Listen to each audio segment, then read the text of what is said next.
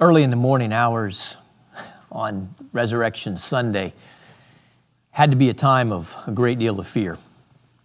The apostles, they had been hiding since the events of Friday morning and Friday afternoon. Only a couple of them brave enough to venture near the cross. At the closing of that day before the Passover feast, Jesus' body was laid to rest in a borrowed tomb. They were no doubt disoriented and confused and frustrated. They didn't know really where to go or what to do. Fear was one word that could describe everything about them. You know, the thing about fear is that fear is so crippling. Fear robs us of so many things that are just, key to being human, doesn't it? Fear robs us of our peace. It robs us of our joy. It robs us of our faith sometimes. Really, fear robs us of our humanity, what it means to be a human. George Patton, who was a man that was familiar with war and struggles and suffering and courage, said this about fear. He said, "My definition of courage is simply this: the strength to go on one more minute." When you think about death on the cross, you recognize that the cross and the death on the cross was designed to do far more than just kill somebody. The death on the cross was designed to destroy a human being's dignity, a human being's emotions, a human being's character, and then ultimately to take that human being's life. It was a well-rehearsed and practiced and well-defined process, and the Romans were very good at this. It was one of the most powerful tools of control that they had in their arsenal. If it hadn't been for the feast, the bodies of those men who were hung to crucify would have stayed there for days, struggling to maintain life while people passed by and mocked and ridiculed. But this morning, we're going to stop and talk about our Lord. Our Lord who was greater than, two things. But the first of them is that Jesus was greater than the cross. The Romans had a lot of practice in reducing humans to people who lose character, people who lost their dignity, breaking their spirit.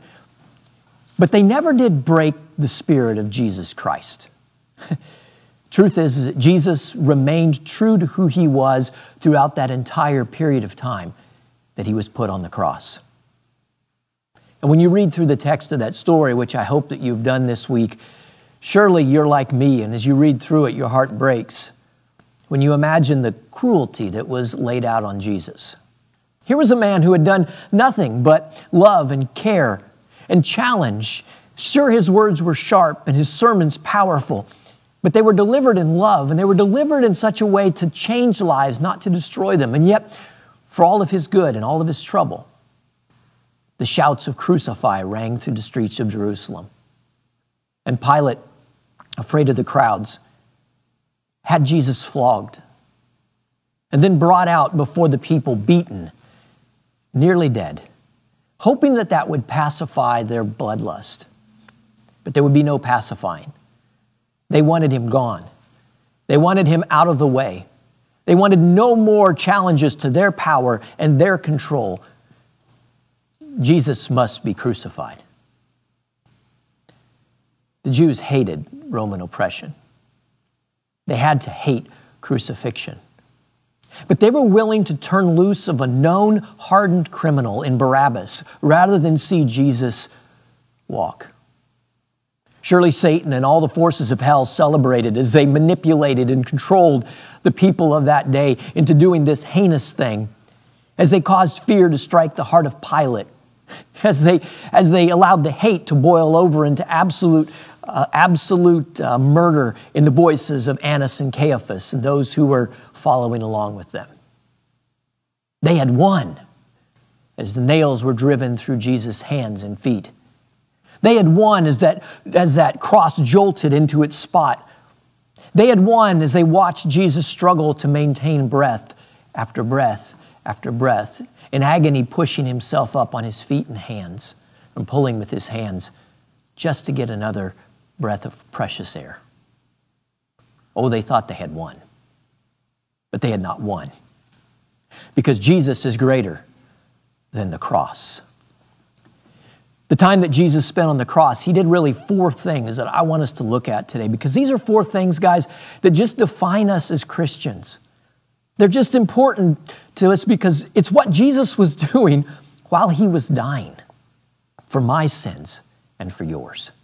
This is what Jesus was doing when the back of his Father had turned on him. This is what Jesus was doing when darkness covers the whole world, so it's like in the middle of the night. This is what Jesus is doing while people are passing by and jeering and mocking and spitting on him. These are the 4 things that Jesus is doing. They're things that we should always be doing. The first one is that Jesus was forgiving. Notice the list of people that he forgives. In Luke, the 23rd chapter, verse 34, there's this little phrase where Jesus just simply says, Father, forgive them. They don't know what they're doing. Father, look past this hatred. Look past this bitterness. Look past this cowardice. Look past this calloused hardness. They really don't know what's up. They really don't know what's going on. It's easy for me to read those words, but when people are hurting me or my family or my friends, when I have a hurt inflicted on me, it's hard for me to say, gee, God, please forgive these people. They really don't know what they're doing. But the truth is that they don't, that we don't, that I didn't. When I failed and I've sinned over and over again in my life, it wasn't because I meant to or I hated the Lord. It was simply because, well, I'm human and I'm weak and I'm blinded by my own character flaws. In this moment of complete suffering, Jesus had no character flaws. In fact, he's praying for the very soldiers who have stretched out his hands and his feet and have driven nails through them. He's praying for the very men who have whipped his back, the very men that are right now at the base of the cross gambling, playing a little game of chance for the only clothes that he had. Praying for the men who had shoved into his scalp a crown of thorns, who had put a purple robe around his shoulders only to rip it off later. Prayed for those hardened and hateful men. 1 Corinthians, the 2nd chapter, Paul reflects back on that period and he says, none of the rulers of the age understood this, for if they had, they would not have crucified the Lord of glory. Recognize that Pilate, although his wife gave him wise counsel, he really didn't know what he was doing. These soldiers, they were just doing their job. It was another day at the office for them, as bitter and as hateful as that would be. Jesus asked for forgiveness for that angry mob that had mocked him and jeered him and followed him from the courts of Pilate up outside of the city walls of Jerusalem to the hill called Golgotha. In Mark, the 15th chapter, we read Mark's reflections on this moment. Let me just read it with you today. Mark 15, starting in verse 29. It says that when they crucified him, they crucified 2 robbers, one on his right and one on his left. And those who passed by derided him, and they wagged their heads, and they said, "Ah, you who would restore the temple and rebuild it in 3 days. Save yourself, come off of the cross." So also the chief priests and the scribes, they were mocking him to one another, saying, "He saved others. Now he can't save himself. Let the Christ, the King of Israel, come down off of that cross, and we may see and believe." And those who were crucified with him, the other 2 men who received a death sentence, they mocked as well. When I read that text, it turns my stomach. Maybe not so much for the crowd who were just sheep without a shepherd, as Jesus said, just wandering through life, doing their thing. Maybe it's understandable that they would mock, although I don't think excusable. But Annas and Caiaphas, those bitter and hateful men knew better. I'm firmly convinced that they knew that Jesus was the Christ.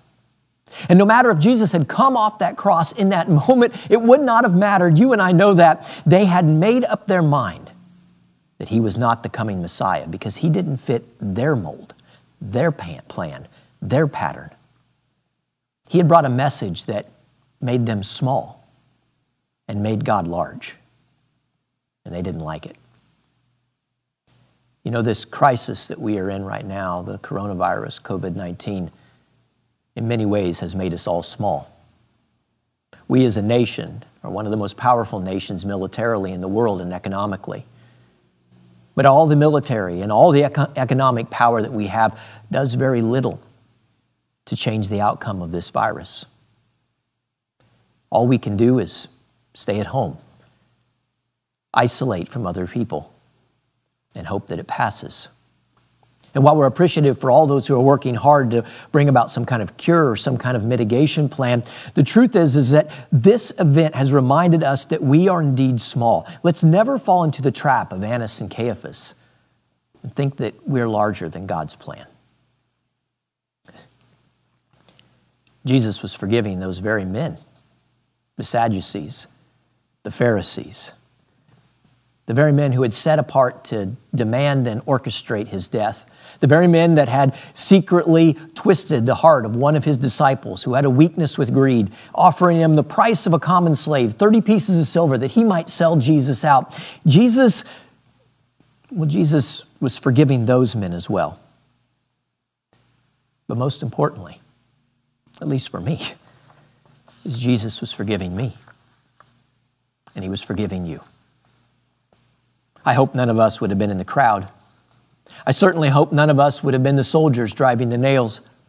I hope none of us would have been Annas and Caiaphas, or the scribes and the Pharisees, the leaders of the people who called for Jesus and orchestrated Jesus' death. But that day, as they were calling him to step off of the cross, he stayed on the cross for their hearts, for their lives, and for their souls, and for mine as well.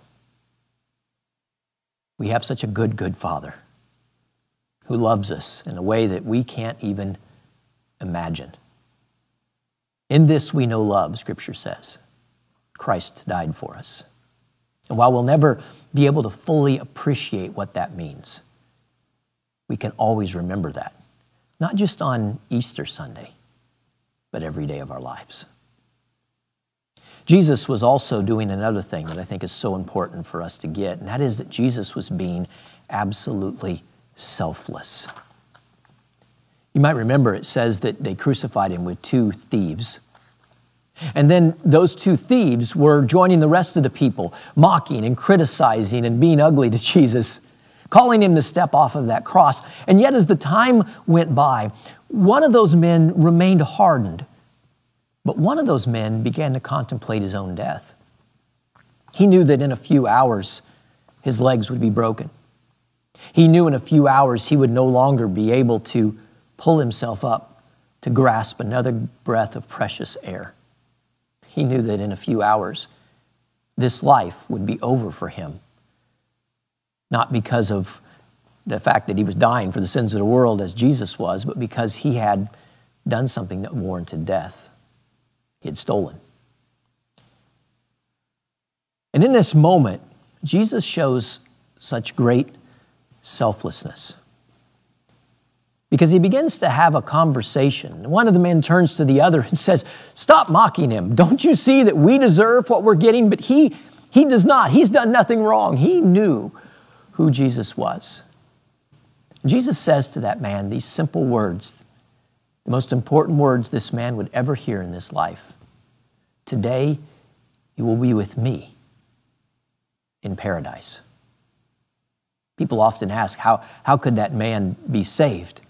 Well, it's pretty simple. For a Jew to be saved, they would have had to have brought an atoning sacrifice into the temple and to have that sin washed away by the blood of that animal, or taken care of, pushed ahead, really, by the blood of that animal.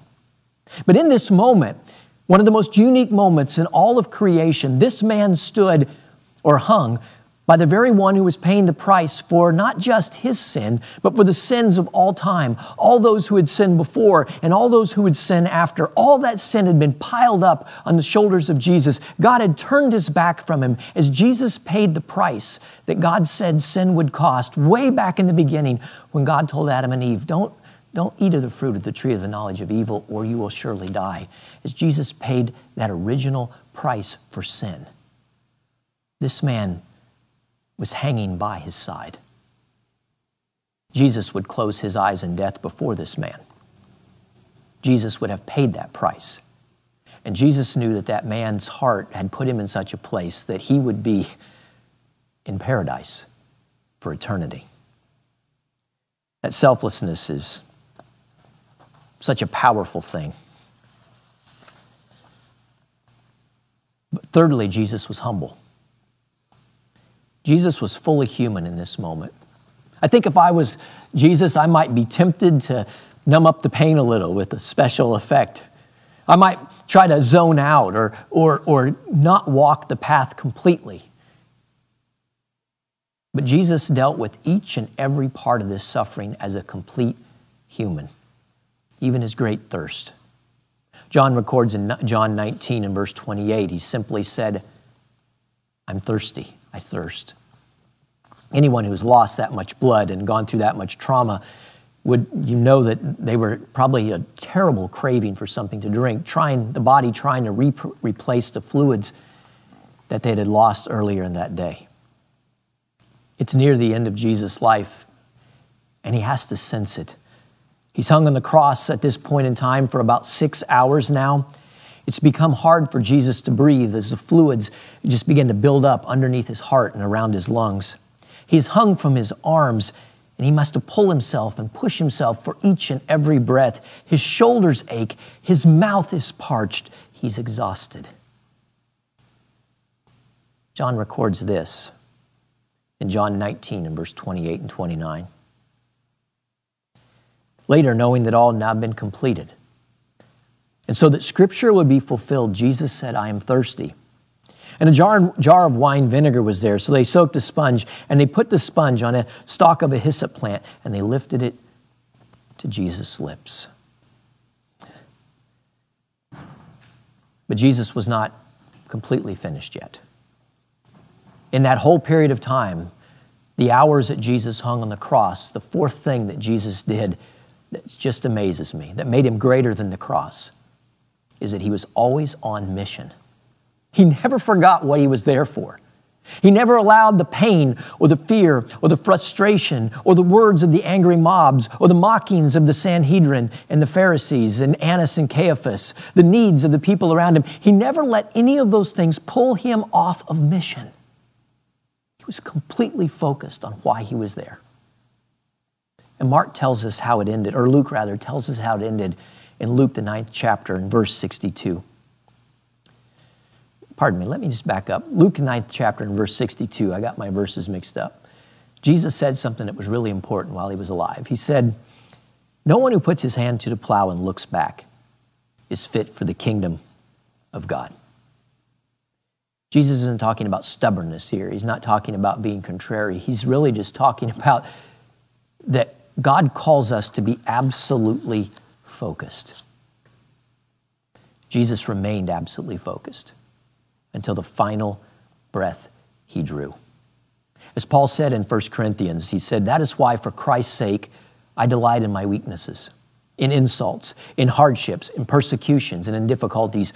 For when I am weak, then I am strong. God gave Jesus the courage and strength to push through the most difficult day any human being has ever had and remain focused on mission. And church, right now, this is a difficult time. This is an Easter like no Easter we've ever experienced before. And we're at a place in this crisis where it's kind of old and it's not fun anymore. And a lot of us are frustrated and maybe we're going through some of the stages of grief. Don't lose your focus on the mission. The mission is to reach the lost world with the message of what Jesus has done. Don't allow the temptation to be frustrated and to lash out on Facebook or with your family members or other social media. Don't allow yourself just to become numb and go through the boring routine of each day. Remain focused on mission because Jesus did until he was done. And Scripture said he cried out into the darkness, it is finished, and he gave up the ghost. And it was finished. The price for sin had been paid. The price for my failings had been forever taken care of. And now we have an opportunity to know that our sins are forgiven.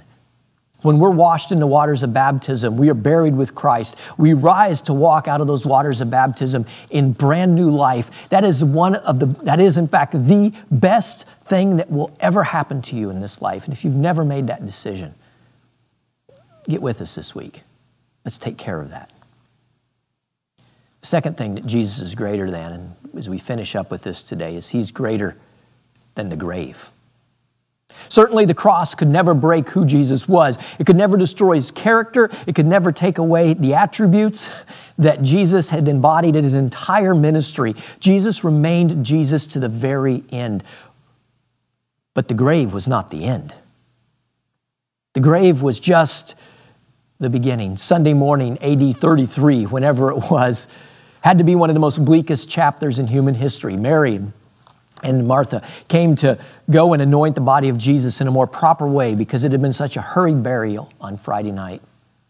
But as they approached that tomb, they were shocked because the stone had been rolled back and an angel was there. Later they would speak with Jesus. What had seemed to be impossible had proven to be, in fact, very real.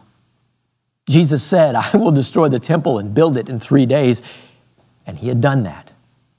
And the resurrection of Jesus gives us hope because the moment that Jesus emerged from the grave, everything changed about human history. Up until that point, death was always the final chapter in each and every person's life, except for a few men who were caught up to be with the Lord. And that list is very, very short. Almost every human had died. But now there was something very different in the air. Because Jesus had certainly died.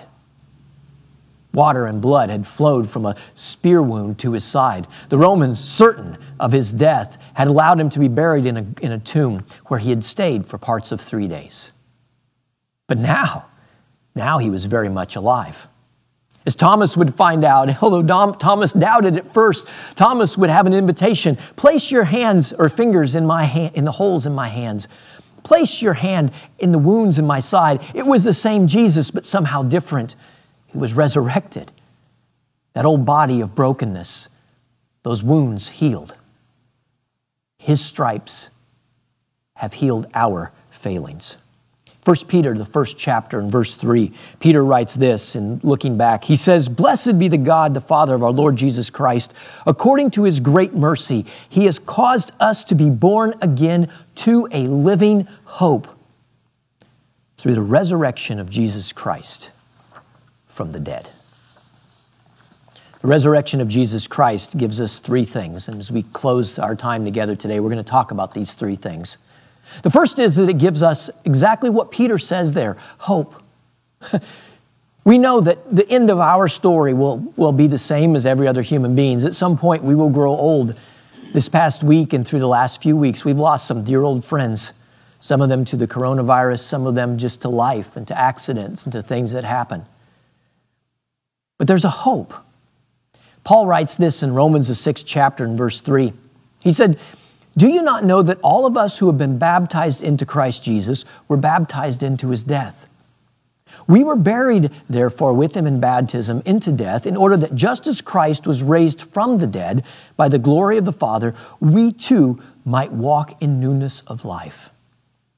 For if we have been united with him in death like his, we shall certainly be united with him in a resurrection like his. John, in the book of Revelation, has a chance to kind of fast forward and to see the ending of time. And John describes a scene where countless followers of Christ gather around the throne on the great judgment day. It's my hope that you and I are a part of that crowd that's there, that we get to experience whatever this is to be in a resurrected body. There's so many questions we have about all of this, but there's one thing that I know for certain, that if God is in it, it is going to be good. And when sin is no longer a part of our story here, it's going to be absolutely amazing. John 5, verses 21 and following. Jesus says, Truly, truly, I say to you, whoever hears my word and believes him who sent me has eternal life. He does not come into judgment, but he has passed from death to life.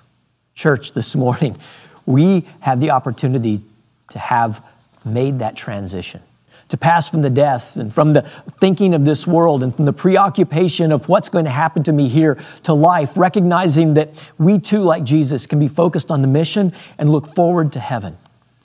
And I hope that we recognize today that the empty tomb gives us a great deal of hope.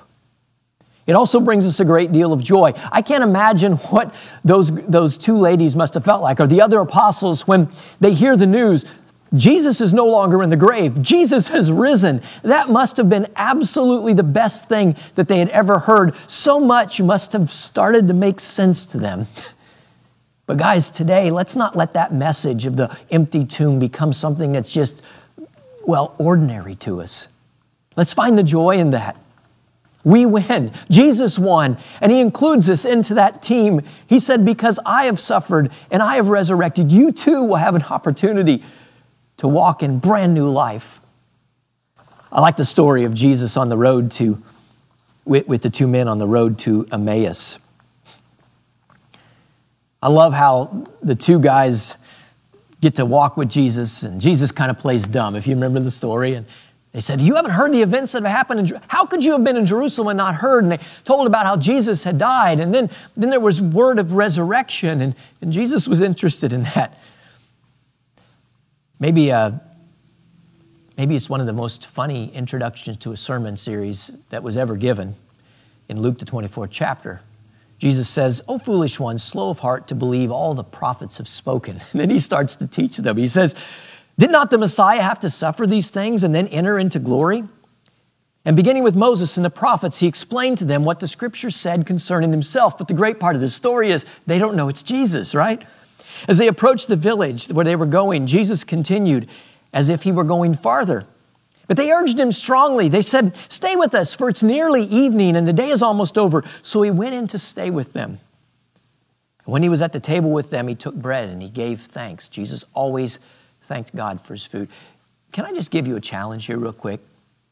If you've somehow fallen out of the habit or never gotten the habit of thanking God for the meal that's before you, start that this week. If you don't do family prayer together with your family before you eat, it's a great habit to get in. Jesus did this every time, and Jesus was the creator. Surely we should as well. He took the bread, he gave thanks, he broke it, and he began to give it to them. And it says in verse 31, this is one of those things I'd like to see if I could be there. Then their eyes were open, and they recognized him, and he disappeared from their sight. And they asked each other, were not our hearts burning within us when he talked with us on the road and opened the scriptures to us? You talk about some excited guys. They get up right then and there, and they run back to Jerusalem, and they say, hey guys, we just saw Jesus on the road. There was a joy that just flooded the city of Jerusalem because Jesus had resurrected. I hope that even though we're cloistered off in our own homes and not able to be together with the church, I hope that joy fills your soul today. And I hope that you have some way of sharing that with somebody, maybe who doesn't have that same hope that you have. The last thing is simply this, that Jesus' resurrection, the empty tomb, gives us a brand new meaning in life. The resurrection makes our lives matter. Because now we have the opportunity to share a message of the gospel of Jesus Christ. Gospel is simply a word that just means good news. That Jesus died, yes. He was buried, yes. But he also rose. And he ascended into heaven a few days later. And he told the disciples, he said, I want you to go into the world and I want you to make disciples. I want you to teach them the message that I have shared with you. I want you to baptize them in the name of the Father, Son, and the Holy Spirit. I want them to go out and make more disciples. I want this to be something that blows up in this world. And you know what? It did. Within 200 or 300 years, the church had pretty much subdued the Roman government. Within 200 or 300 years, the church had reached the far-flung corners of the world because people recognize my life now has meaning. I have a purpose. Ephesians 2 in verse 10 said, we are his workmanship, created in Christ Jesus for good works, which God prepared beforehand that we should walk in them. This week, church, let's remember that we have a job. We have a mission, and let's do that. 1 Corinthians 15, and I'm closing with this passage today, simply says this: I tell you, brothers, flesh and blood cannot inherit the kingdom of God, nor does the perishable inherit the imperishable. Behold, I tell you a mystery. We shall not all sleep, but we will all be changed. In a moment, in a twinkling of an eye, at the last trumpet, when the trumpet will sound, the dead will be raised imperishable, and we shall be changed. For this perishable body must put on imperishable, and this mortal body must put on immortality. When the perishable puts on imperishable, and the mortal puts on immortality, then shall come to pass what is written: Death is swallowed up in victory. O death, where is your victory? O death, where is your sting? The sting of death is sin. The power of sin is the law. But thanks be to God who gave us victory through the Lord Jesus Christ. Therefore, my beloved brothers, be steadfast and unmovable, always abounding in the work of the Lord, knowing that your labor in the Lord is not in vain. Church, the Resurrection Sunday is not just about remembering that the tomb is empty. Resurrection is about remembering that Jesus has risen and then given us a mission. Let's go out this week, church, and let's let the world know what it is that Jesus Christ has done for us.